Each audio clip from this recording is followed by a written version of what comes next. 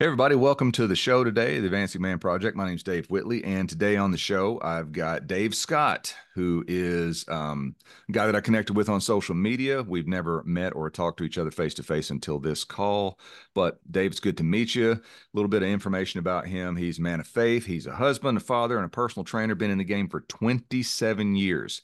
Grew up in a family where type 2 diabetes was the norm. So we've got some stuff in common there. He's used that as motivation to help the community around him get healthier, lead better lives. Um, Loves hanging out with his wife, loves hanging out with his kids and goofing around in the gym. And this next little bit that he sent me on the bio questions is probably one of the things that we truly connect on. A lover of heavy music, all things Darth Vader and Superman, and he's doing his best to pass those things on to his kids. So, Dave, welcome to the show, and it's an honor to have you on here. And um, tell me a little bit about how you came to be where you are and what you're doing. Well, Dave, let me start off by thanking you for giving me the opportunity to be on here with you. It's an honor, and I really appreciate it. Where do you want me to start? Do you want me to start with the training? Do you want me to start just where do you want to go? Just go wherever you want to go with it, man. This is just two dudes talking. So, we'll start with the training. I spent my first 3 years in college as a criminal justice major, and my intention was to go into law enforcement. And we had a family friend I had a conversation with a family friend at one point who made the comment to me, almost kind of offhand, that at least in the field he was in, the divorce rate was over 100%. And you start doing the math on that. It's like, well, how's that even work? Yeah. And I'm gonna need some basically, clarification on that. what he told me was that there were a lot of folks who were getting married, divorced, married again, and then divorced again, right? So they're just repeat offenders, so to speak. Yeah.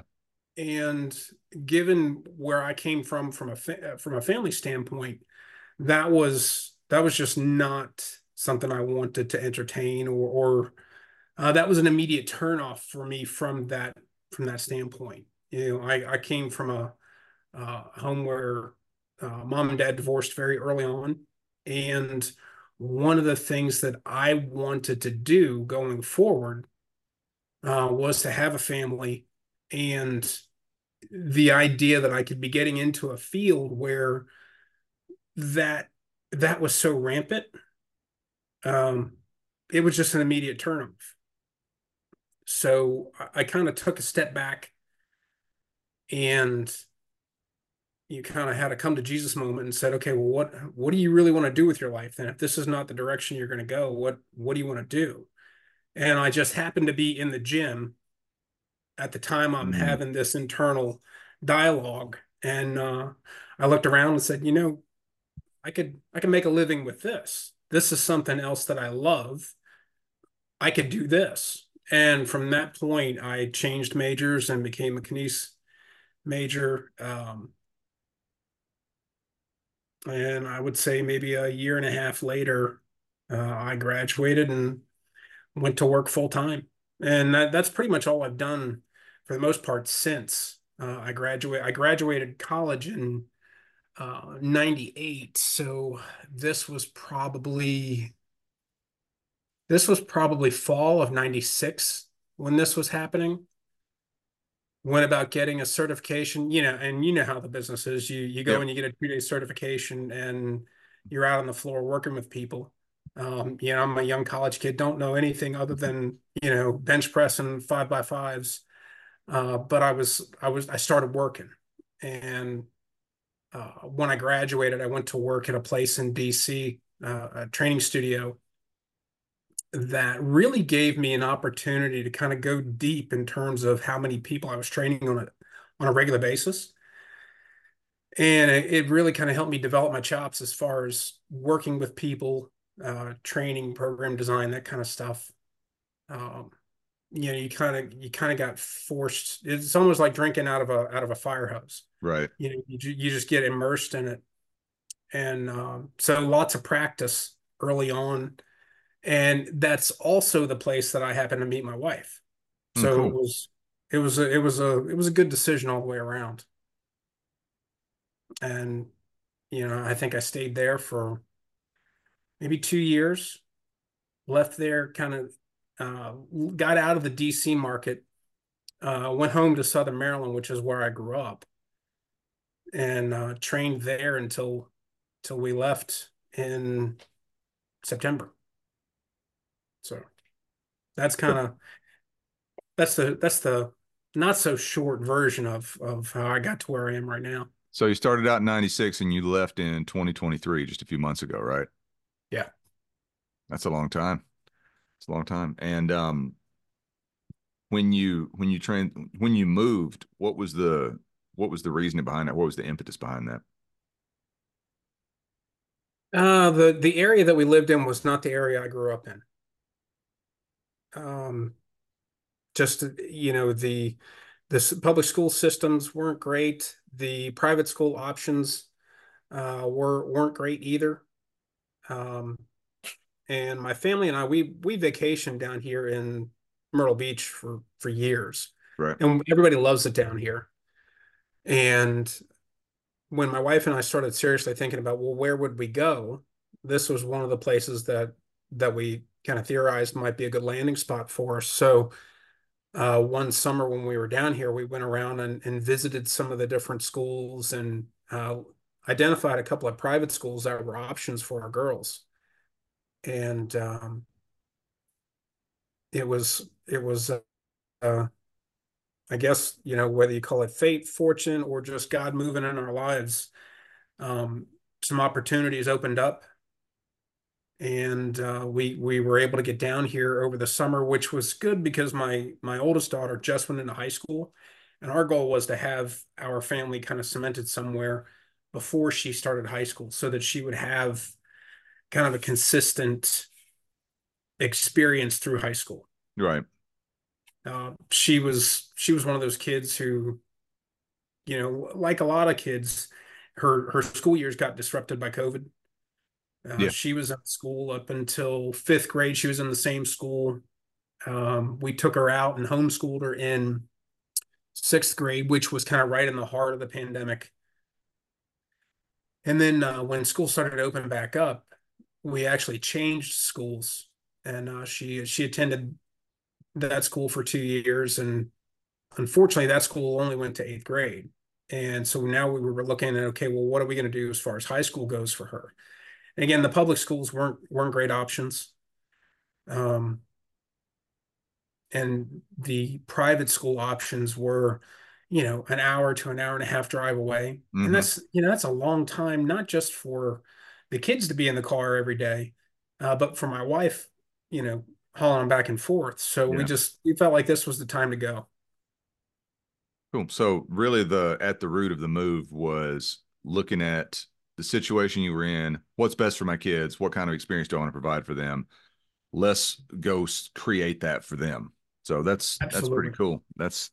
Yeah, that's good. I'm very much in favor of that kind of attitude of let's let's create the life that we want instead of just accepting the life that's been laid down in front of us, you know. So that's awesome.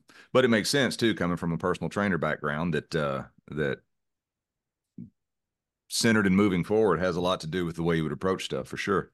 Um, to that point, since obviously because of that, your family, your kids mean everything to you. What is your fundamental principle around being a father?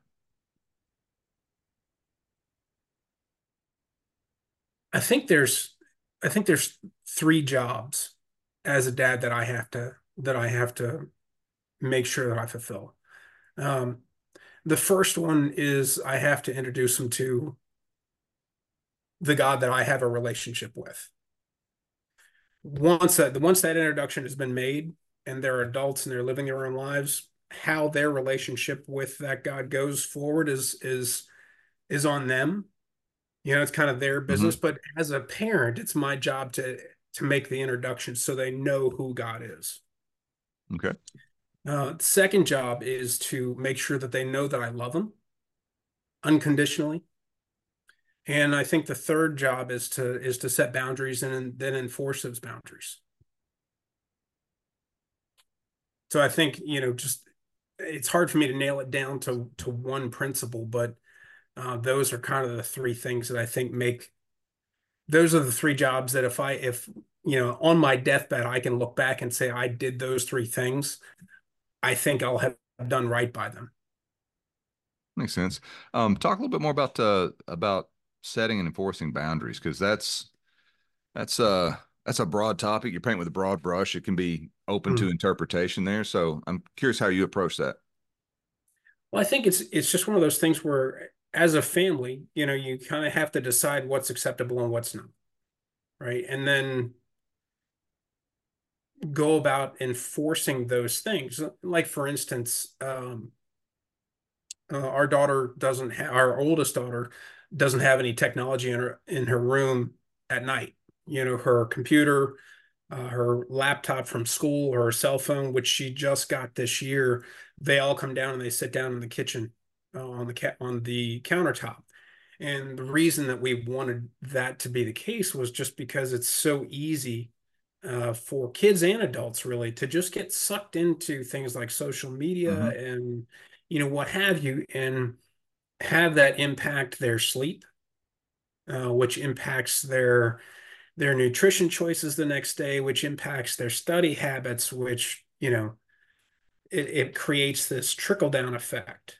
And so that was one of the things that my wife and I decided we wanted to that's a rule in our house, is that we don't have the technology in the room at night.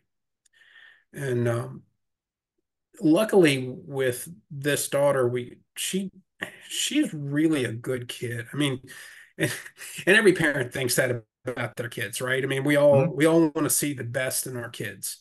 Um, but this one is she is really an old soul, very mature for her age. So Hmm. we haven't had to fight too hard with things.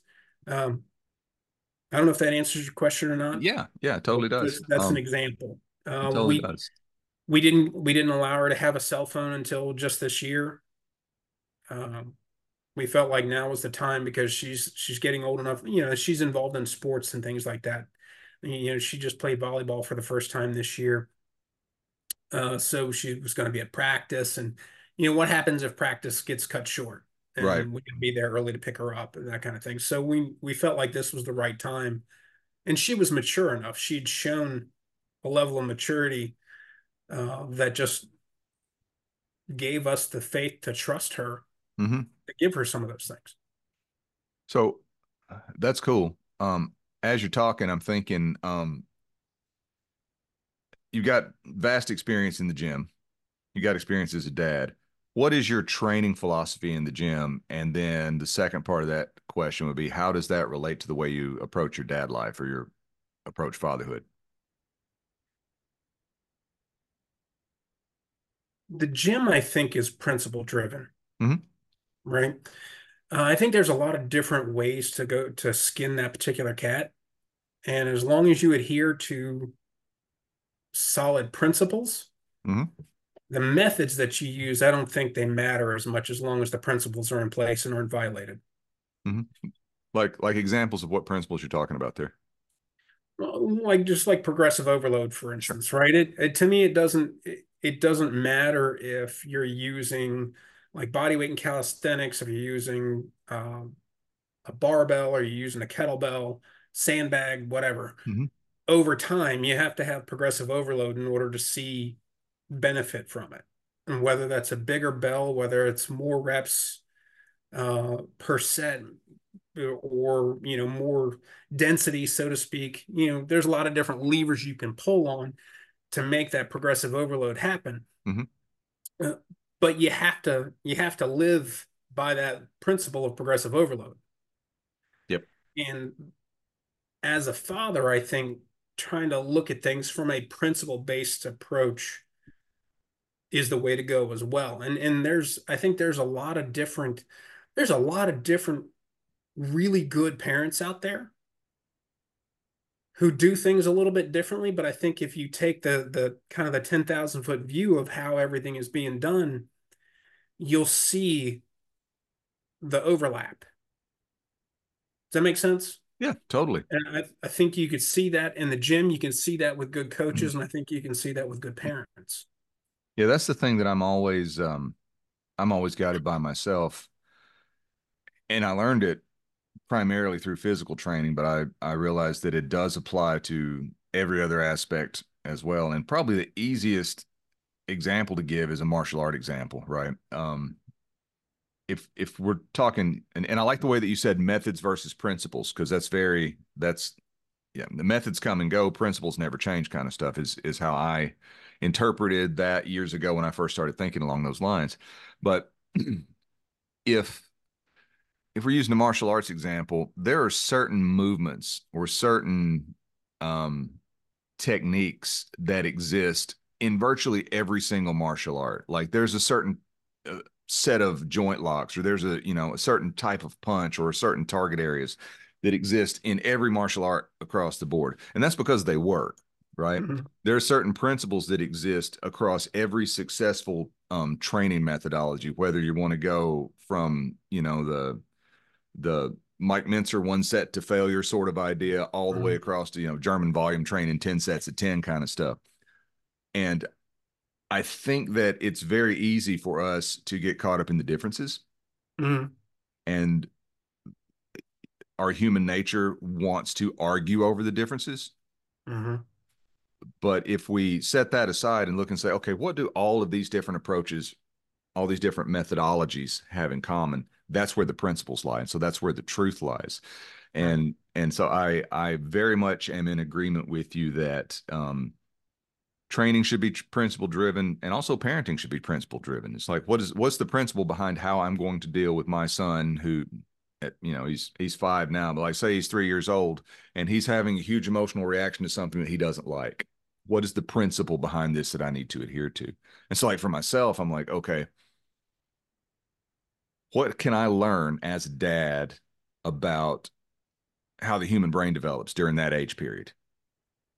Because if I'm attempting to go logic and reason with him while he's in the middle of an emotional upheaval at age 4 or 5 or whatever, two things are going on there. One, he's not in an emotional state to even be talked to, and two, from a brain development standpoint, he doesn't have the necessary tools. It's like if you came in the gym and you're brand new, and I said, okay, we're going to load this bar to 585 pounds, and I want you to deadlift it 4 times.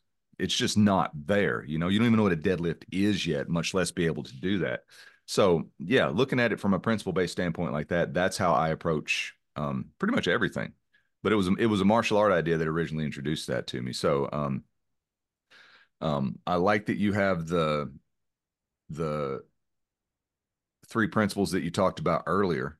And yeah, it is hard to nail down into one principle, but it seems to me that you've thought about that a bit.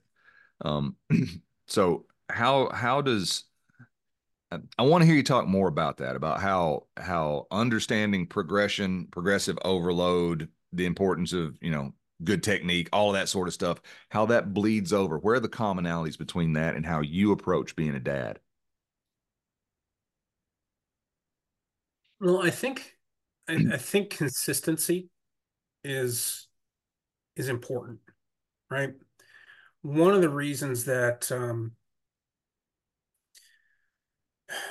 I grew up in a Christian household, and one of the reasons that as a grown adult myself, and making my own choices at this point, one of the reasons that um, I am still a Christian is because if you actually read Scripture, right, the God of the Bible is consistent from the beginning to the end. He's the same guy from the beginning of the story to the end of the story, right? And so I think consistency is something that, for those principles to have teeth, you have to apply them consistently. And I think that's true in training, and I think it's true in parenting.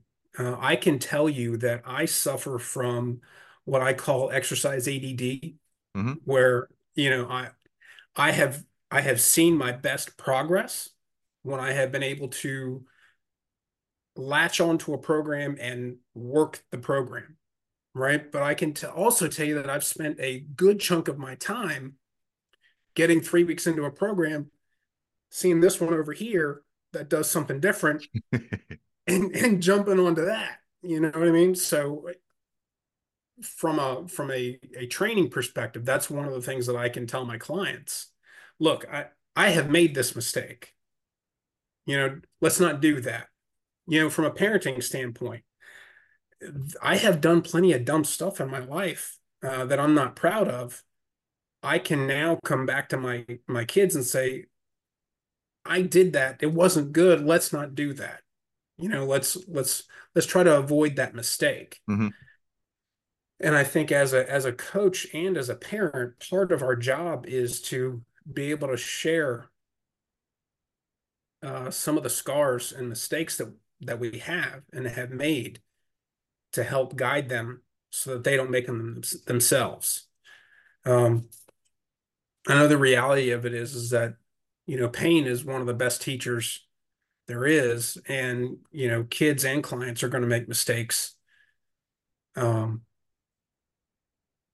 and I think as a coach or as a parent, our job is to help them kind of navigate that afterwards, kind of help them figure out, okay, what can we learn from this and move forward with it. Mm-hmm. Um, so there's a huge overlap, I think, between training and coaching and just being a parent, because ultimately what we're trying to do is we're trying to guide people to the best version of themselves.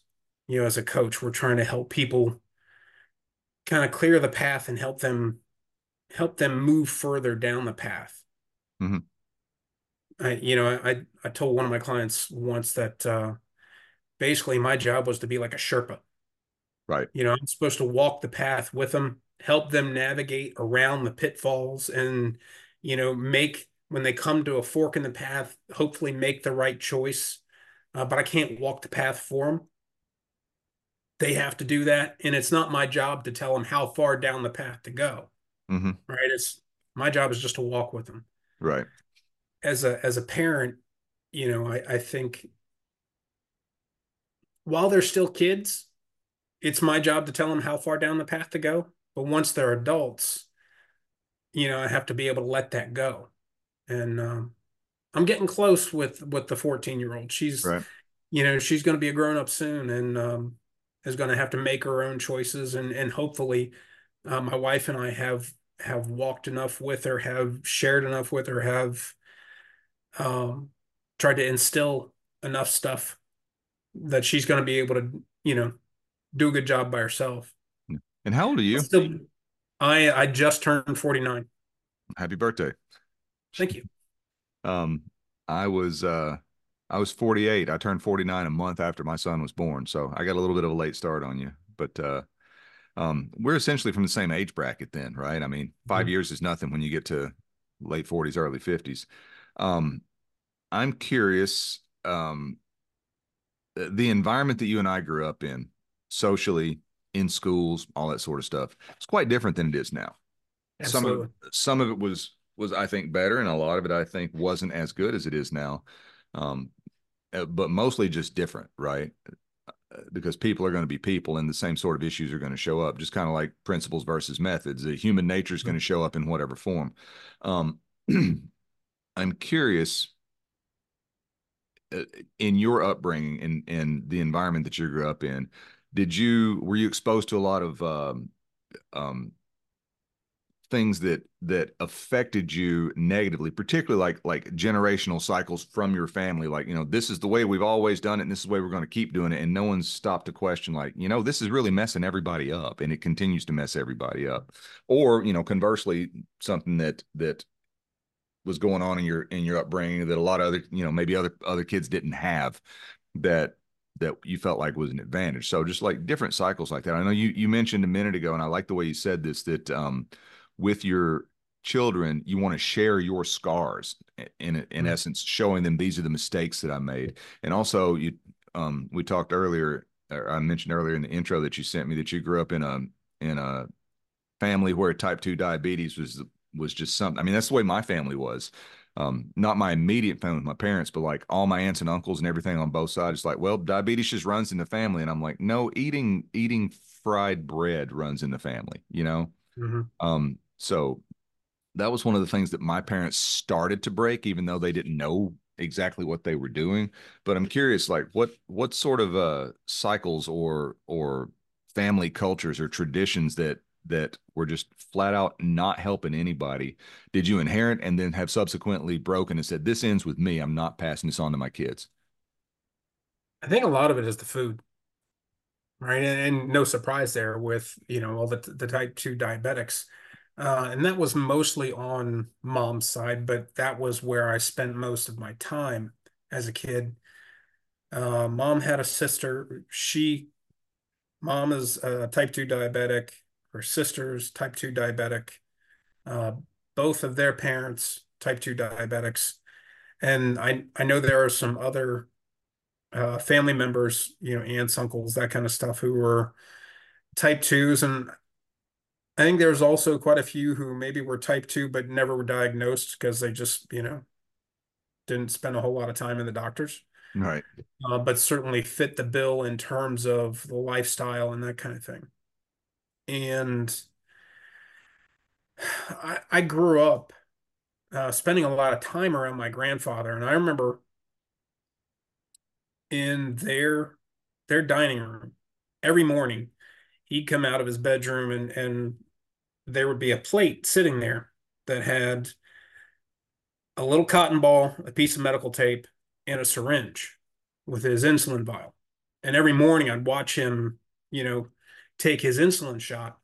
And as a kid, I was scared to death of needles, right? So the idea that I was going to have to grow up and do that on a regular basis was terrifying. And I think that's one of the things that it became a motivating factor for me to work out personally. And it was also one of those things that I became very aware of, that, at 25, 30, 35, I still don't have this thing, right? That everybody else around me was dealing with. And Mhm. it didn't take a rocket science to figure out that, well, maybe it had something to do with, the exercise and the way that I was eating as a result of trying to support that nutrition. And I'll be honest with you, I'm not an I'm not a saint nutritionally. Um, I'm a foodie. I enjoy food, but I've also looked at it from the perspective of um, it's something that I know could be a problem, and I have to keep my hands around it. Yeah. And we just my wife, it was the gym, when she was working at the gym, she was working as a nutritionist, dietitian. She was an RD for 20 years, and so just making smart choices from a nutrition standpoint is something that we've tried to instill in both of our kids. Um, you know, birthday, we had cake. I'm not going to be a food Nazi, but you know, most if you look at our family dinners, it's usually a protein, a vegetable, and then some kind of if there's a carbohydrate in there, usually it's pretty much whole food. Mhm. It's potatoes or rice, or something along those lines. So we really have tried to break that cycle of just really poor nutrition um, choices, if you will. Yeah. You know, How do you as a Go ahead. how do you treat what how do you treat what I would call junk food, or what most people would call junk food, candy, that sort of stuff? How do you treat that with your kids so that there's a balancing act, right? Mhm. Between like, oh, he wants it, just give it to him, or your kicks being girls. But then there's also the other end of it is like, no, you can never have this because it's not good for you, which then makes them want it even more. Right. Mhm. Like, so how do you model that, or how do you parent around that strategy, or that, what strategies do you use, I guess the best way to say that, um, to make sure that the understanding of healthy eating gets imprinted on them the way you want it to be, and you don't wind up falling on one side or the other? I don't know that there's a specific set of rules that we've adopted with that as much as we just really try to model a good balanced approach to things. Um, we don't keep a lot of junk food in the house. Hmm. When we do, it's usually on the weekend. Um, and so there's not a whole lot readily available, Right. which I think helps.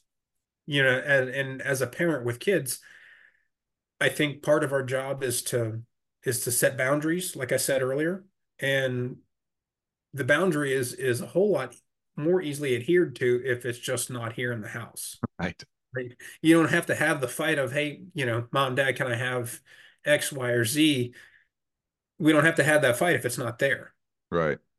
And then they just get into the habit of, like my little one, she wakes up every morning and one of the things she asks for is strawberries. She wants fresh fruit. You know, thank God my kid's asking for fruit and not Fruit Loops, Right. Right. which was what I grew up on. You know Yeah. what I mean? Yeah. You and me both. Um, Fruity Pebbles, or like the yeah, generic Fruity Pebbles, yeah. which actually, if you look at that now, I'm tangent on this, but like Fruity Pebbles and Cocoa Pebbles or cereal, cinnamon toast crunch, that kind of stuff. If I've seen several top level bodybuilders who are obviously geared up and all that sort of stuff, talking about this is great post workout nutrition because it's, you dump a couple scoops of protein into your bowl of Fruity Pebbles and eat at it. And I'm like, you just turned Fruity Pebbles into a performance enhancing food. Not sure how you did that, but okay, that sounds cool. What we do is and we've done this since before he was born. Um, we we have always foods and sometimes foods, Mm, and I chose that approach specifically because I've heard a lot of what'd you say, food Nazi type people earlier who are like, no, no, no, we're not going to eat that. That's junk food. It's crap. It's bad for you. It's all that sort of stuff, which just fuels the fire to want it more in a little one. mhm, And I think it also sets people up to attach an unneeded morality around food. It's all just protein, fats, and carbohydrates. That's all any of it is. And then, you get additives and all that from the junk food. But really it's the difference between Fruit Loops and fruit is more circumstantial and more perception than it is from like hard and fast. This is what the is contained inside the actual food. Obviously, there's nutrients that are in fruits that aren't going to be in the cereal, but to vilify a fruit as junk or a food as junk food just because it's not completely unprocessed, I think that's swinging too far in the other direction. I don't know if that lines up with the way that you do things or not, but that's kind of the approach that I take. Well, that's one of the reasons I don't like the term cheat day, I hate the term cheat day. I'm so glad you said that. right? Like, I mean, cheat day, to me means that, you're like you're doing something wrong. And like you said, there's some kind of inherent morality in the food that you're eating, Mm-hmm. and which leads to guilt, which leads to, clients just spiraling out of control. And, you know, a couple of scoops of ice cream turns into, a, a pint of it that's been put down. Yeah. And I prefer my approach to looking at food is just saying, okay, it's this food is either going to take you closer to your goal or it might move you a little bit further away. Right. It's not good or bad. It's just what choice do you want to make in this moment, and kind of make the grown-up choice about what you're going to do with it. Yeah. Understand that if you decide to have that bowl of ice cream every night, okay, that's going to have an impact on things like your waistline, your A1Cs, your possibly your blood pressure, and all of these things. If you choose to have it one time a week, okay, well, that's probably that impact is going to be negligible as long as the other nights of the week you're doing things that are going to move you closer to your goals. So I'm not a huge fan of these camps that people tend to get into with nutrition. Um, I tend to look at nutrition from a principle standpoint as well. My wife taught a class called Eat Smart, back in 2012 through probably 16 or 17. And she she was one of the first people, to my knowledge. I know John Berardi did some of this, where she would teach nutrition principles along with just the thought process, Hmm. right? Because our take on it was that by the time you put the fork in your mouth, you've already kind of won or lost that round. Sure. If in terms of trying to get closer to a particular goal. So if you could change the way that people were thinking before they started to eat, then that led to different behaviors, Hmm. right? And one of the things that I really appreciate to this day about that class was she approached it from a principle standpoint. So what I mean by that is, um, regardless of how you package it, right? We all need water. It's essential life, right? We all need protein. We're all going to get carbohydrates in some form or fashion. Um, Fruits and vegetables are, going to assist you more times than not. And I know that, like, right now the carnivore diet and that kind of approach is kind of big. And I know it works for some people.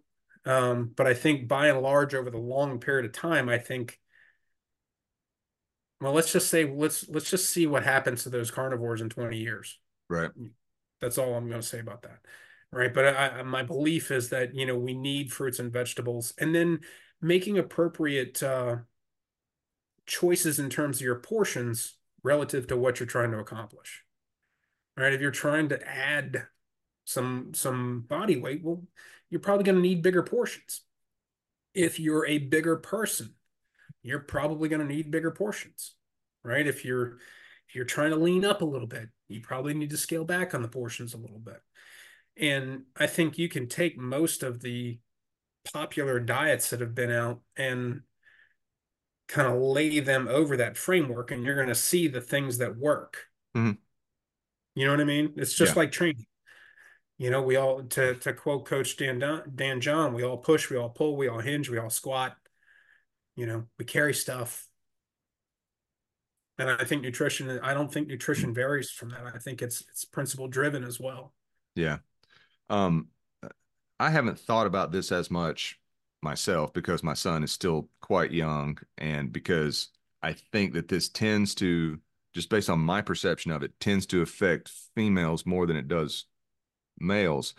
But having a one teen girl and then another girl who's growing up, do you think about how the societal pressure is around food, and how that, you know, is related to things like body dysmorphia, eating disorders, that sort of stuff? And I'm sure that in your experience as a coach for, 2 decades plus, you've encountered those sorts of issues from clients who come into you with, body dysmorphia or eating disorders, any of that kind of stuff. So I want to hear you talk about that. My oldest, we just literally just had a conversation about this topic a couple weeks ago. And the conversation was kind of centered around the idea of losing weight. And the point that I tried to drive home in that conversation was why, right? What are you trying to accomplish with that? Mm-hmm. And the reason I thought that was an important question to answer first, not just for her, but I think for clients as well. Um, like I have seen people go through the process of losing weight, put in the work, get the results, and they're still not happy. Right. Right? They get the 20 pounds off or whatever, and all they can focus on is, well, if I could just get five more off, then I'll be happy. Okay, if I get that 5 pounds off, and well, maybe I just need five more. Right. Right? What are you trying to accomplish with the idea of losing weight? What box do you believe that's going to check off? Right? If you're doing it because your A1Cs are out of control and your blood pressure is really high and you've got health concerns. Okay, well that's a measurable that we can come back and check after 12 weeks and see if you've made any changes to it, right? Um, but if you're thinking that weight loss is going to make you happier, I think we need to kind of recalibrate that thought process a little bit, because it's my belief that if you're not happy at the beginning of the process, you're not going to be happy at the end of it. Yeah. And that was kind of the conversation that we had around that topic. My oldest is she doesn't have a weight issue. She's tall. I'm 5'10", maybe 5'9" or 5'8" after a good deadlift day. And she's probably 5'6", maybe 5'5", 5'6". So she's gonna be tall. Hmm. Um, she's fairly athletic. She's in good shape. She has started training recently of on her own. She comes to me with questions about what she should do, and I was just up in her room this morning watching her do get-ups and kind of helping her with positioning and that kind of stuff. So in terms of how we handle things like body dysmorphia and just the way culture approaches things for women, we've tried to really stress just being healthy. All right, let's be healthy first. Let's check that box off first.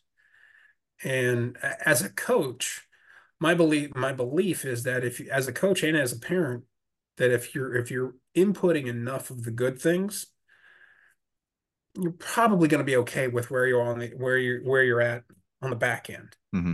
right? Kind of like I think Pavel said once that if a plane looks right, it'll fly right, or if it flies right, it'll look right. I think Yes. that's the Yeah. quote. So our approach has been trying to make sure that she flies right, and then the whatever aesthetic will be what it's going to be Hmm. and what it's supposed to be. Hmm. Who she's supposed to be. Right. And but to be honest, that's also one of that whole dynamic is one of the reasons that we have not really allowed her to engage in social media. Right. It's just in a lot of cases it's a toxic environment, and it's not something that we believe she needed to be exposed to. So maybe we're sheltering her or protecting her a little bit from it, but she's got plenty of time in her life where she's going to make her own choices, and will probably be exposed to that kind of thought process. Yeah. If I can hold her off of that for another 4 years, then I'm okay with that. Yeah. I don't Yeah. know if that answers your question at all, No, but it's yeah, it's well, I don't know that there was a specific answer. I just wanted to hear, your thoughts on it and stuff, especially after you said the thing about not liking or not using the term cheat day. Um, because I'm really big on the idea that the of and it's inspired by a quote from Tony Blauer from years and years ago. And I don't know if you know who he is. He's a combative martial arts guy, right? And he developed this system that's based off human physiology and how we reflexively act in in the face of stress or the threat of danger like that. And so it's like, what is our nervous system hardwired to do? Let's build a system based off that rather than try to teach and reprogram the nervous system away from its reflexive stuff. But um that gives a little context to what I'm about to say. The quote is, and I find this applies like principles across the board, that the clarity with which we define something determines its usefulness to us, right? mm, And so I've taken that to heart over the past 20 something years since I heard it the first time. And I'm like, what do these words that I'm using actually mean? And I know when I say them that it's perceived a particular way, but most importantly, what does my subconscious, my inner conversation register the words that I use as meaning, right? And so when, like you said earlier, when we talk about a cheat day, um almost invariably you see people get all excited, and it's like talking to a 5-year-old about his favorite TV show. They're super excited about it, right? As opposed to talking about brushing your teeth or whatever. um that's the difference between talking about cheat day and talking about lunch on Wednesday. So there's an emotional load that goes along with our words, and Mhm. words mean things, right?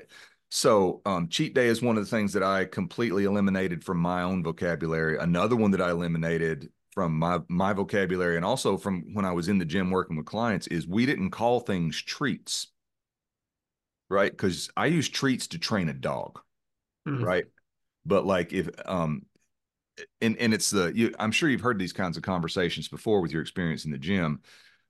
Hypothetical client comes in Monday morning. How was your weekend? Or how are things? Well, I was really, really good up until last night. And then I went out and I didn't plan ahead. And the only thing they had to eat was beer and cheese fries. And so I ate all that and I was really, really bad. And now I need you to kick my ass because I did it. And I'm like, Mhm. okay, the underlying story there is I don't like myself. I don't trust myself. I have committed some sort of transgression against myself, and I'm seeking you to actually physically punish me through the means of exercise for my Mhm. dietary transgressions. And I'm like, that entire way of thinking is flawed at best and broken, at worst. So, talk a little bit about that, like Well, your experience and your perspective on that. I think it stems from the same kinds of conversations. You see a client on a Monday. Hey, how was your weekend? Oh, it was fun. I was really bad though. I ate X, Y, and Z. Mm-hmm. Well, cheeseburger doesn't make you bad, right? You know, Cheeseburgers are delicious. right? It doesn't make you a bad person. We're not talking about morality and theology here. And so for you to expect me to give you, in lieu of 200 lashes, I'm going to give you 200 swings to punish you just doesn't make sense, Right. right? And again, I think they're following down that thought process. There's an unnecessary level of guilt that comes with that thinking. And a lot of the folks who are really struggling with that struggle to begin with already have enough that they're fighting without us adding to it, Right. right? Our job is to help lift them up, Mm-hmm. help them learn how to lift themselves up, not beat them down with, more punishment, so to speak. Right. Um, so it made me kind of take a step back in terms of how I was approaching things, and it actually informed some of those conversations, Mm-hmm. right? Well, I was bad over the weekend. I had this, this, and this. Well, that thing doesn't make you bad, right? Food is agnostic. It's not good or bad. It just moves you closer to a goal or might inhibit your goal. Mm-hmm. That's all it is. Yeah. You know, And if, if to that point, like we were talking about with the Fruity Pebbles earlier, Fruity Pebbles could be moving someone toward their goal if it's, these guys that like I was talking about, if that's their post workout thing and it fits in with their supplement schedule. I can tell you, this was back in I would say probably the mid '90s. I don't know if you remember Bill Phillips, Oh yeah. EAS, and his whole Body for Life program and all that. Muscle Media magazine was how I first was exposed to kettlebells. Mhm.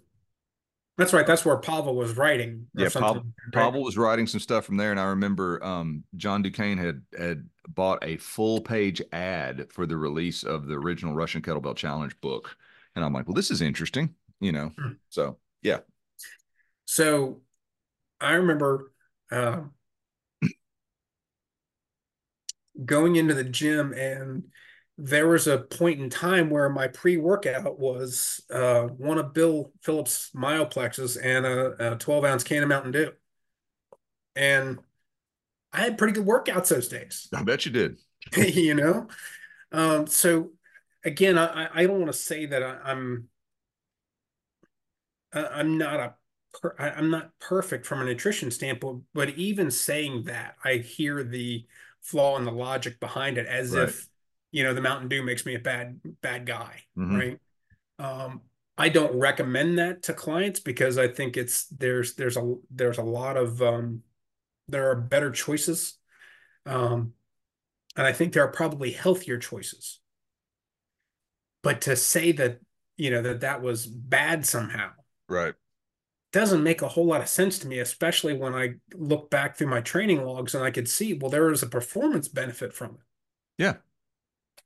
There just was, Yeah. right? And um,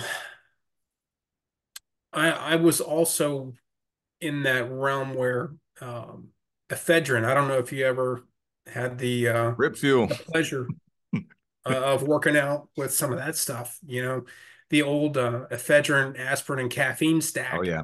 Hmm. Um, Again, great workouts, Hmm.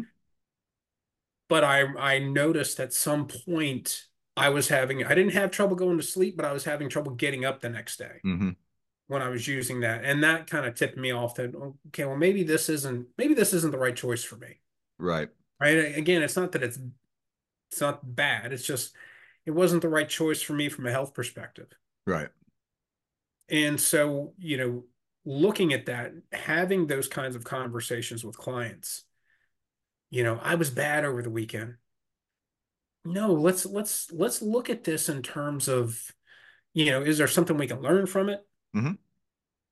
Um, you know, how did you feel physically before? How did you feel physically after? Um, you know, d what else was going on around you? All of Right. those things matter, right? Um, Again, food is just food. It's not good or bad. And Hmm. I think as a industry, um, we like to get into our little camps. It's good for marketing. Sure. It's good for business, right? We do things like this. Other people don't, and that's why we're a tribe, and you're going to feel at home here because we do things a certain way. Um, and unfortunately, I think that throws gasoline on the fire for a lot of people, Yeah. right? The whole idea that carbs are bad somehow, or before it was carbs, it was fat. You Right. couldn't have fat; everything had to be low fat, right? And it's, um, I don't know, man. I don't know if we're going to solve any problems here with this, but I just think that we have to take a bigger picture look at food Yeah. and understand what it actually is. It's a tool to help us Hmm. get where we want to go. Yeah. I know for myself, I tend to feel better and just operate better on a day-to-day basis in a lower carbohydrate, keep bordering on ketogenic, if not full on Mhm. ketogenic environment myself.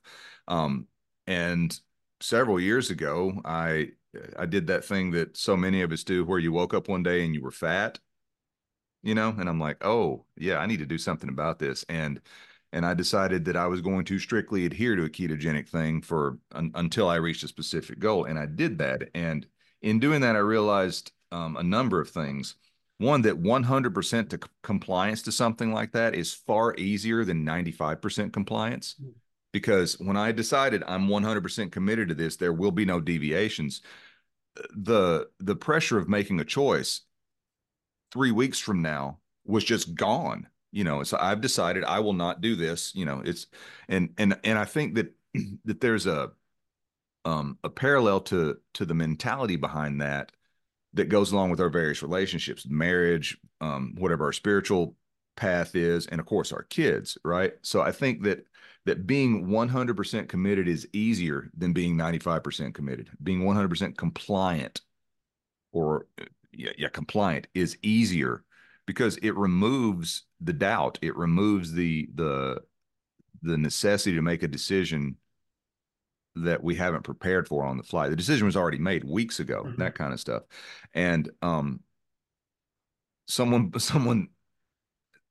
when I was talking about this, they're like, well, the only reason the ketogenic diet works is because you're in calorie deficit. The only reason it works for fat loss is because you're in calorie deficit. And I'm like, yeah, what's your point? And I'm like, well, it's and the magic behind it and all this kind of stuff. And I'm like, well, I don't really read research and don't really understand that stuff. And I don't really care that much. But I know that right now for me, it's easy for me to stick to this. And for me, myself, and for a few clients that I coached with it after the fact, it worked very well because it made staying in a calorie deficit easier to do because of Mhm. the way the hormonal environment affects hunger pangs and then of course the psychological aspect of I used to call it the flat tire syndrome. You ate one cookie, you had to eat the whole bag, right? Mhm.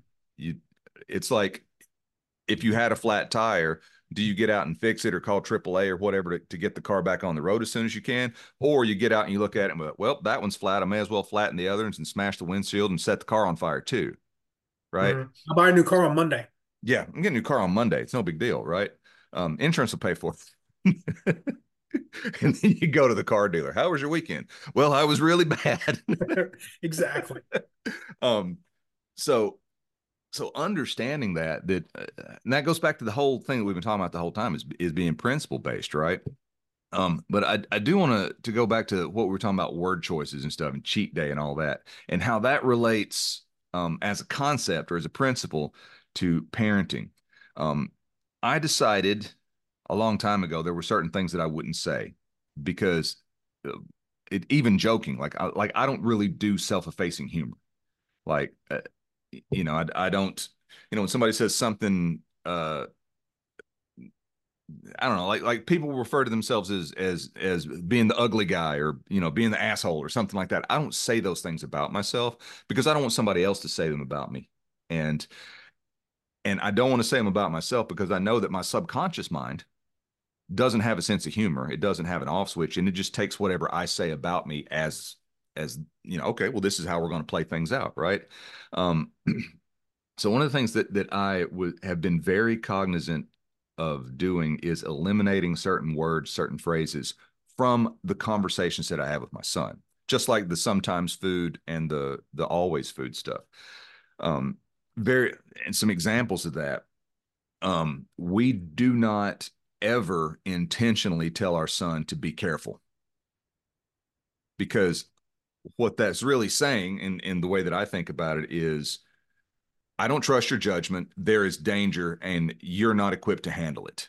Be careful, that kind of stuff. And it becomes just such the other part of it has become such a trite thing that like it's just another noise that is not even being heard. Um, but what I do tell my son is if he's in a situation where there is the potential for injury or imminent danger, or, if you drop something, it will break, something like that. Hey, kid, be aware that if you do this, then that might happen. Be aware of your surroundings, or he's climbing a tree or whatever. Instead of like, be careful up there. It's like, okay, what's your plan for your next move? Be aware that that limb over there is rotten and it won't hold you up. Um, Another example is I frequently hear parents tell their kids when something is forbidden or not allowed, you can't do that. And this was a big one for me when I first realized how important the way that I speak to my son is, especially early on, shaping his subconscious. Um, and it's quite funny too that it's played out that he's done things before, and a grown up who's not my wife or myself will tell him, well, you can't do that, and he's literally looked this adult in the eye and said, but I already did, like with just a confused look on his face. Because that's the big thing for me. A kid does something, they've already done it, even if it's not allowed, and the parent comes in and says, no, no, no, no, you can't do that. And I'm like, what sort of psychological subconscious toll does that take? Being told that over and over and over again for those formative years of your life, being told you can't do that, you can't do that, especially when it's something that they've literally already been successful at. Mhm. Right. So that's one of the phrases that we eliminated. We'll say that's not allowed, or please don't do that, or that's unacceptable. But we don't say you can't do something, especially if he's already done it. I'm wondering if there are things in your personal vocabulary, your family culture, even in the way that you interact with clients that are similar to that, where you've looked at okay, what does this word really mean? Like cheat day, or like we said about treats earlier, like where does that and I'm talking specifically about how it works with being a dad. Like have you put any thought into that? One of the I think conscious choices that I have made in terms of how I speak to both of my girls. Um, I've never told them that they're bad. Around and usually for parents that happens around in the context of kid has messed up, done something that maybe, there were boundaries against and against the rules, that kind of thing. And now the parent is kind of verbally trying to correct. Mm-hmm. I always tried to draw a distinction between the actions that they were taking in that moment versus who they are, Right. right? And I think that just comes. I think part of that is a maybe that was part of my religious upbringing. Maybe that was just a part of my spiritual walk. But I'm not going to tell my kids that they're bad Right. people in any form or fashion. I'll let them know that I'm not happy with the behaviors that they are exhibiting in that moment. Um, my 14-year-old and the 7-year-old, sometimes they butt heads, right? Because they're Sure. siblings and that's what they do. Um, if one of them is, not necessarily in the mindset that they want to share something, I'm not going to tell them stop being selfish, Right. because that to me has a connotation of that's what you are, as opposed to maybe in that moment, the way that you are acting might be, right? And Right. I don't think there are bad kids. I think maybe there are actions that happen that, you know, we wish didn't. Mm-hmm. Um, but I've always tried to be very conscious about how I phrased that because I never wanted them to confuse who they were Mm-hmm. with what their actions were in that moment. Right. Because the reality of it is we all make mistakes, right? Again, we all have scars, right? And if I were to be judged, by my worst moments, Mm-hmm. I'd be a pretty lousy human being, Right. right? But I think that I'm more than just my worst moments, and I want them to believe that as well.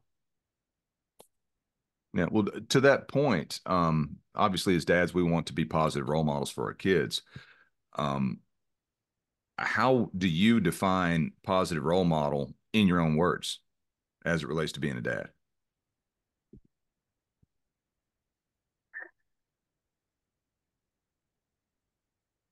I think, and this kind of goes back to a conversation you and I have had online. Um, my relationship with my dad is not the one that I think either one of us would have wished for. I don't think he's a bad guy. We're just never going to be golf buddies, Mm-hmm. right? One, because I hate golfing. Two, and two, we're just not that close. Right. And I have always looked at I've always looked at my relationship with my girls through that lens of what did I think I was missing out on? What did I think I missed in that relationship? Mm-hmm. And tried to go out of my way to make sure that I was providing that to the girls. Number one. Number two, as far as, you know, consciously being a good role model to them, it comes back to trying to live out some of those principles that we were talking about before. Making sure that I'm trying to be the kind of guy that they want to grow up and marry at some point one day. So I try to be very conscious of how I speak to their mother. Um, One, because she's my wife, right? She's in this world, she's my number one relationship. But two, how they see me treat her Mm-hmm. is how they will come to expect that it's okay for them to be treated somewhere down the line. Um, and I want the best for him, so I'm trying to model that as much as I can. And again, I'm human. Hmm. I screw up sometimes. I make mistakes, but that's the kind of mindset that I try to approach it with. I love that. And that brings up a really important point. I read like a little meme or, you know, post thing somewhere on Instagram the other day that just was chock full of wisdom. And it said that, and I'm paraphrasing this, but essentially that however we interact with our kids during those early formative years, they will define as love for the rest of their lives. So if they, if we're yelling at them or if we're yelling and arguing with our spouse all the time, they that gets imprinted. This is what love is and how it's expressed, even if it's unhealthy. And I It's think what that's normal is supposed to be.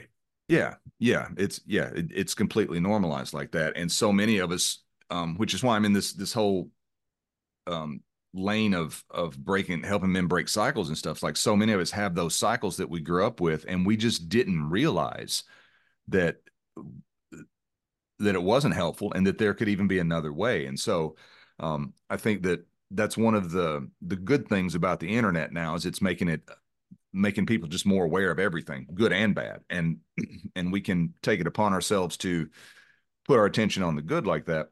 But the thing that you said about modeling the role of the man that you hope your daughters grow up to marry someday. That's huge. And for myself, I've told this story tons of times, so I won't drag it out. But when we had a great deal of difficulty getting my son here. There's a lot of issues that went around with that. That's a story for another time.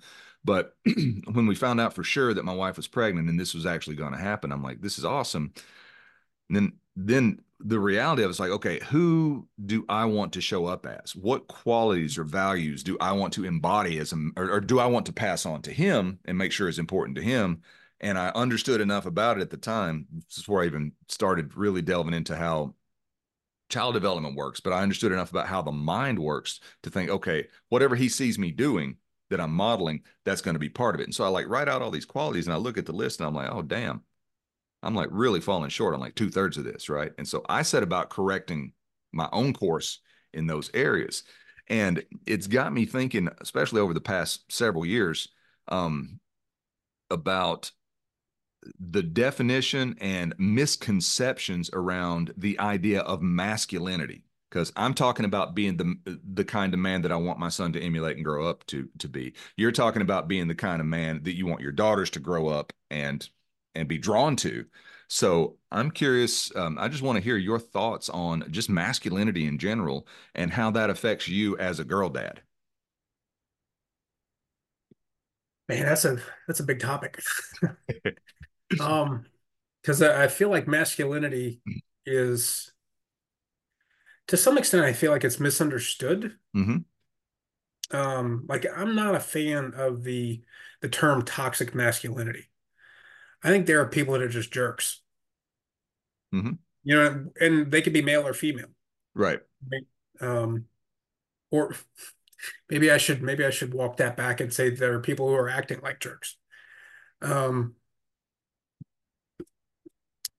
Fair enough. so I don't I think you can be toxic or behave in a toxic way, regardless of what your gender happens to be. Mm-hmm. Um, and I think unfortunately the role of the father in the life of children has been undermined or is being undermined somewhat in our culture today. I don't want to. I'm like you. I don't really want to go down too far down like a political thing here. Sure. But I just see it in a lot of pop culture. I see the kind of the role of the man in, like think back to some of the sitcoms in the 80s, right? The dad was kind of the butt of the jokes, Always. right? Like Homer Simpson is the major source of humor for the Simpsons and has been for what, 30 40 years years. now? Yeah, 40 years, 30, whatever. 40 years, something like that. Um, and so rather than being a source of love and strength and understanding and wisdom, dad is now kind of this goofball who needs everybody else in the family to keep himself out of his own way. Right. And again, I'm not perfect. And my default sometimes is humor. Um, but I don't necessarily think that's a bad thing. My girls and I joke around a lot.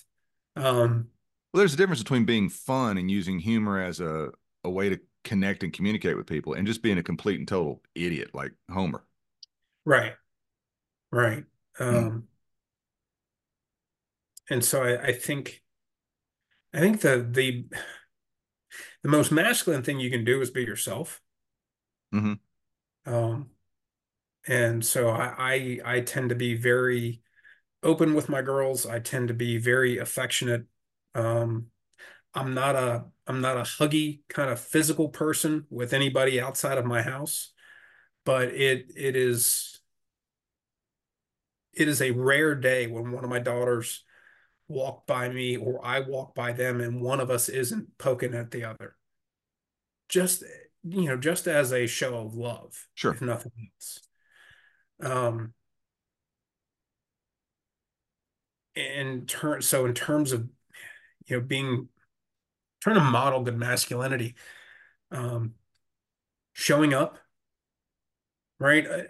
We talked offline at one point about whether or not I was going to try to open up a training facility here in South Carolina, and as a family, we've kind of made the decision that that's not going to happen, largely because, again, my oldest is getting involved in sports.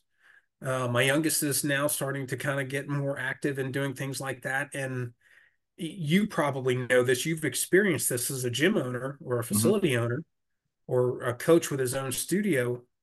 And there's a lot of dinners that you miss because you're training clients, Yeah. right? There's a lot of because that's the nature of being with clients is you have to be with them when they're not at work. And Right. when they're not at work is usually early in the morning and then in the evenings. Well, those are the times my kids are home in the morning and in the evenings.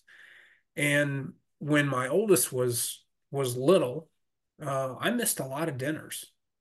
And one of the things that really happened for me during the pandemic was the pandemic for us as a family was both a blessing and a curse. Curse because of all the things that obviously was happening around us, but a blessing in that it gave me kind of some breathing room from the normal schedule of training early in the morning and then training in the evening to kind of take a step back and be able to say, okay, well, I don't I don't want to go back to that, Right. right? And I was blessed enough to be able to operate my training studio really from like 6 in the morning until the middle of the afternoon, and I could be home with the girls when they got home. And um, so I haven't had to miss a whole lot of dinners since 2020, and I'm just not going to go back to it. So Right. circling back to your question, part of being a good role model, being a masculine role model is being present, being there, showing up, you know. Um, I'm going to reference Dan John here again, but I've heard Dan on a number of different opportunities talk about how most of his success has come from just showing up. Mm-hmm.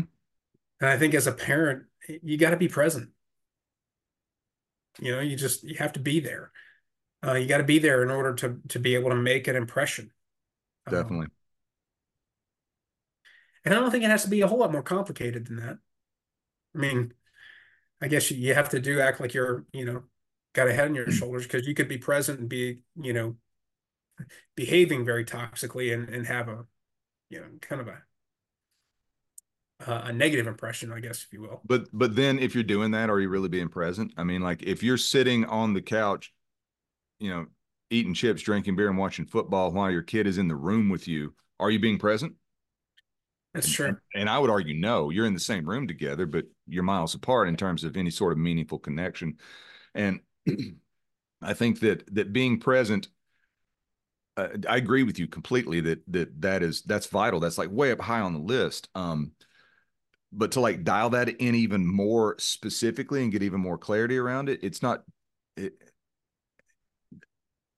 being present in such a way that I'm able to connect and strengthen that connection or connect in a slightly different way. Those aren't exactly the same thing, but they're related to each other. Does that make sense? Hmm. So it's like being present is like to me, um, my son has a t-ball game and I go him and he goes out there and he does his stuff and I'm there and he knows I'm there, right? Connecting is the times that we've done it and I've been out there on the field with him and I'm talking to him about when the ball comes to you, catch it and throw it to first, or I'm in the dugout when it's changing innings and I'm like, here's your helmet, here's your glove, give me um your bat or whatever, like I obviously wouldn't have a helmet and a glove at the same time, but you know what I'm saying? Like being there and him recognizing that dad is here. He's not telling me what to do, but he's here to help me if I need the help.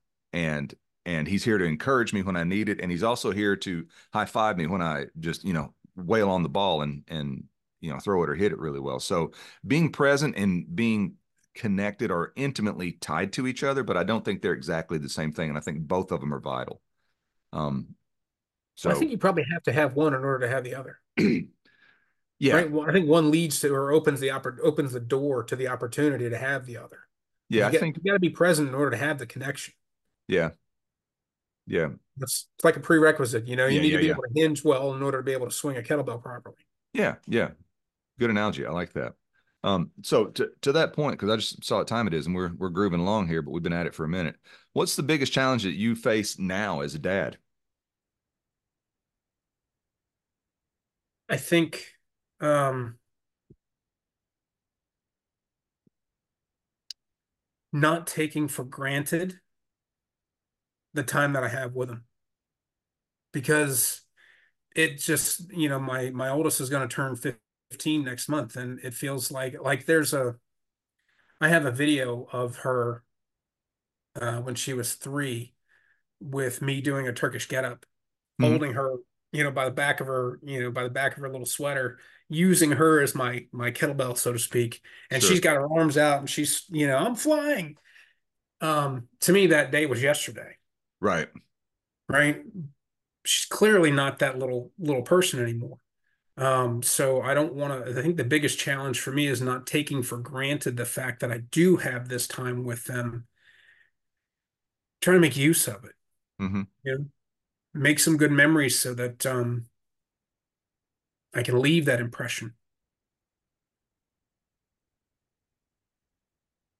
You had said in the when we initially started talking about having you on the show, you had told me on our messaging back and forth in on Facebook that one of the things that you were determined not, or you were determined to do was to show up better than your dad did for you. You said that there were some issues there. There was a divorce, that he Mhm. wasn't really present for you.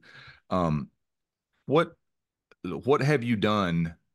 Well, not even what have you done. Like what are the biggest challenges you face? I guess is the best way to word it, in breaking those cycles and consistently showing up as the man you want to be versus the man that was the dad that was programmed into you. Because like you were talking earlier about stereotypes and pop culture stuff, and yeah, that's very prevalent. You got your Homer Simpson type, and then you've got your absent provider type. Like if you watch a show like Mad Men, like the Don Draper character, right? He's just gone all the time. He comes home, he reads a newspaper, he goes to bed, he gets up, he leaves the next day. On the weekend, he plays golf, and in his free time, he bangs his secretary. He has nothing to do with his kids, right? So there's that absent provider, and that's the guy that it's like the Denzel Washington character in the movie Fences, where the teen son comes up and says, "Why didn't you ever like me?" And Denzel's character replies, "I don't have to like you. It's not my responsibility to like you. I fed Mhm. you, I kept you." So there's like that emotional disconnect, which I think my own personal thought on that is rooted somewhere in the idea that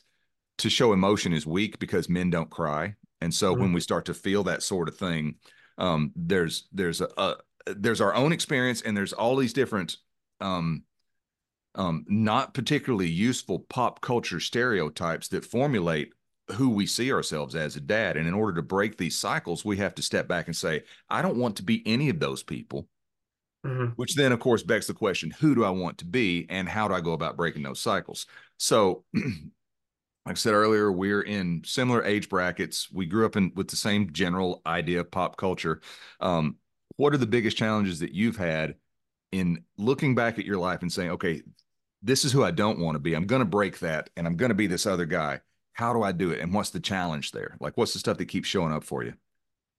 Well, I think it starts with little things, right? And this is going to sound how it's going to sound, but I'm going to say it anyways. But Do it. I don't think my dad gave me a hug until I was in my 40s, Mm, right? And again, I don't want to paint him as this like, villain, but that's the reality of it. That's right. at least that's what I remember. So I go out of my way to hug my kids on a daily basis. I go out of my way to make sure that I tell them that I love them on a daily basis. Um, and then, but those things can just be surface level if I don't follow it up with being present. You know, just the other night, again, and these things happen, I think, more with the 14-year-old because of where she is in life than with the 7-year-old. But the 14-year-old and I were up until I don't know, it was 11 or 11:30 the other night, just talking about how like her faith relationship and how that has to play out, how what's that supposed to look like and those kinds of things. And in those kinds of deep conversations Mm-hmm. are how I break the cycle because I can't tell you that I've ever had that kind of conversation with my dad. The closest thing we ever got to with that was something that I initiated. And it was kind of a one of those we're going to put all our cards on the table and just kind of get it out and let us so we both know where we stand. Right. Um, but I had to do that in order to get it right. Dad has never really been one of those people who's been open to that kind of thing, and so I just want to make sure that I'm not that. And I'm gonna make my own mistakes. I'm sure I've made my own mistakes as a parent. Um, but those are the things. It's the little things, telling them that I love them, making sure that I hug them regularly, and then backing that up with showing up, trying to be consistent in who I am from one day to the next. Um, and I think part of it is just the way that my wife and I live our lives, and that we've tried to not be afraid to take chances and do things. Like I'm staring down the barrel of 50 and looking at completely kind of reinventing my life here. There's a lot of folks that when they get to be our age, they're just kind of like ready to settle in. Yeah. You know what I mean? Yep. And we've never been that. My wife and I have never been that. Mm-hmm. Sometimes to our detriment, but you know, we we've tried to do things without the context of being afraid of trying. I've tried and failed at a lot of stuff. And if my kids remember that, then I'll be okay with that. Because they'll be okay because they won't be afraid to try themselves. Right. I can see both of our kids having kind of an entrepreneurial spirit. Mm-hmm. And that's something I'm very proud of. I mean, Yeah. I'm proud of who they are already, but um, that just, gives me the warm and fuzzies. Yeah. To that point of entrepreneurial spirit, I was raised that if you want money, you go to work. And I Mhm. never questioned it. And I also had a dad who probably would have been very entrepreneurial if that hadn't been the paradigm that he had in his own like Mhm. internal code. Um, my son is 5, And a few weeks ago, we were talking about money. I think he's wanting to, it was in the context of he wanted this particular toy and he has some money that he's gotten from birthdays and that sort of stuff. And he's like, how much more money do I need to be able to buy that thing? And and I asked him, I said, do you know how you get money? And he said, no. Well, first he said, Grandma gives it to me or Grandpa gives it to me. Um, but he said, no, not really. And I'm very proud of this moment. I said, the best way to get money is to solve problems for other people Mhm. because that's what entrepreneurs do, right? I mean, you solve the I want to look good at my family or high school reunion problem for people, or I want to get off my cholesterol meds problem for people, or the I want to deadlift 500 pounds in a tactical strength challenge problem that people have. Um, and it was a pretty big emotional moment for me to be able to look him in the eye and know that that's the thing that I'm telling him at this age. That's what he's going to grow up with, rather than I'm going to go sell my time to help someone else make more money, so that then I can get a little bit of the money that they made. So I'm glad you brought that part up, and that was just a tangent that I wanted to throw out there. Are you ready for the rapid fire round? Sure. All right. What's one useless talent that you have? I have a ridiculous recall of entirely useless 80s trivia. Oh, My really? wife, for instance, yeah, my wife always calls it the Abraham principle, and Abraham was the goldfish that Arnold had on different strokes. Mm-hmm. So she's like, "Why do you know these things?"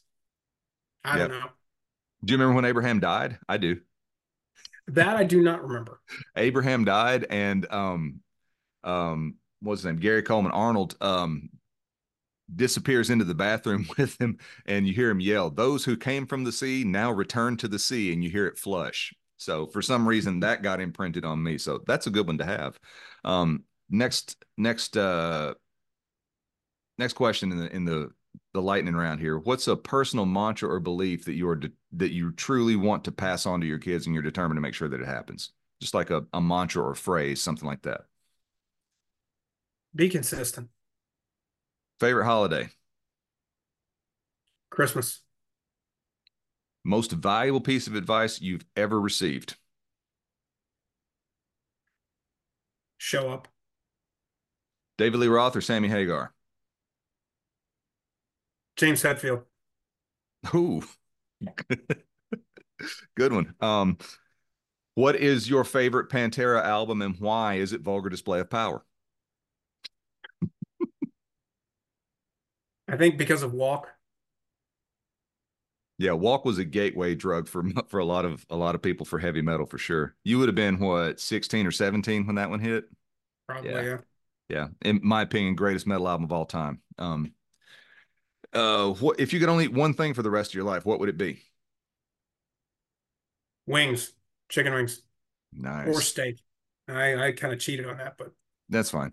That's fine. And then the last one is what's a cherished family tradition that you have either inherited and want to pass on or have created that you hope will pass on to your grandchildren and future generations? Christmas morning is and it is has always been special. Um, it's special in our family. This year was very different. Um, my wife lost her father back in February, and her mom is now in a memory care facility. Hmm.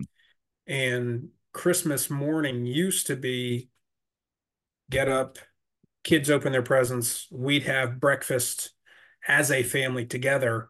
And then it was pack the kids into the car and go up to where her parents lived. And that was, an hour and a half, hour and 45 minutes away.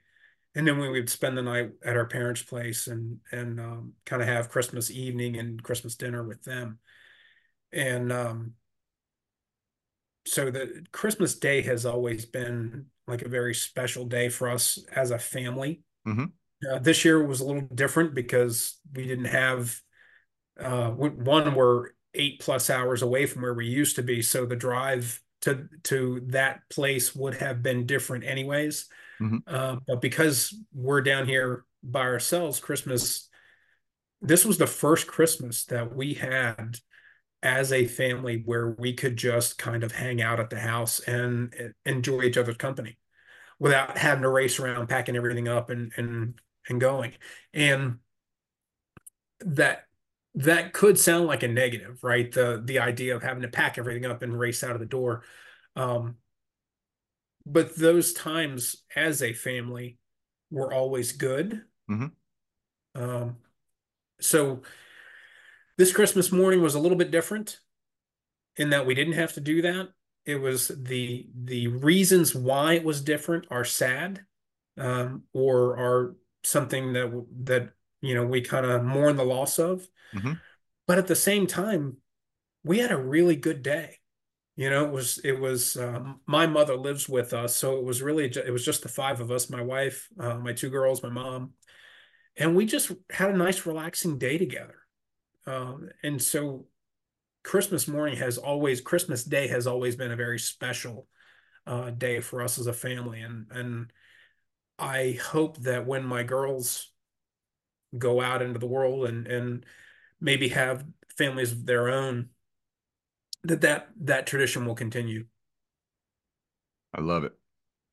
I absolutely love it. Well, Dave, thanks a bunch for being on the show. I appreciate your insights, appreciate your wisdom. It's been good to get to know you a little bit better. And anything that you want to tell the people who are listening, like, can they come find you somewhere? If they're people like, do you do online training? Do you only do in person? So if they want to know more about how to get in touch with you or find you, where did they go? Yes, sir. I actually I do most of my training is online at this point. You can go to davescottcoaching.com. That's probably the easiest place to find me. And I really appreciate the time, and I appreciate you having me on. I really enjoyed the conversation. Yeah, me too. I appreciate you. And that wraps it up for now. So I'm going to stop recording, and everybody who's listening, appreciate you, and we will see you soon.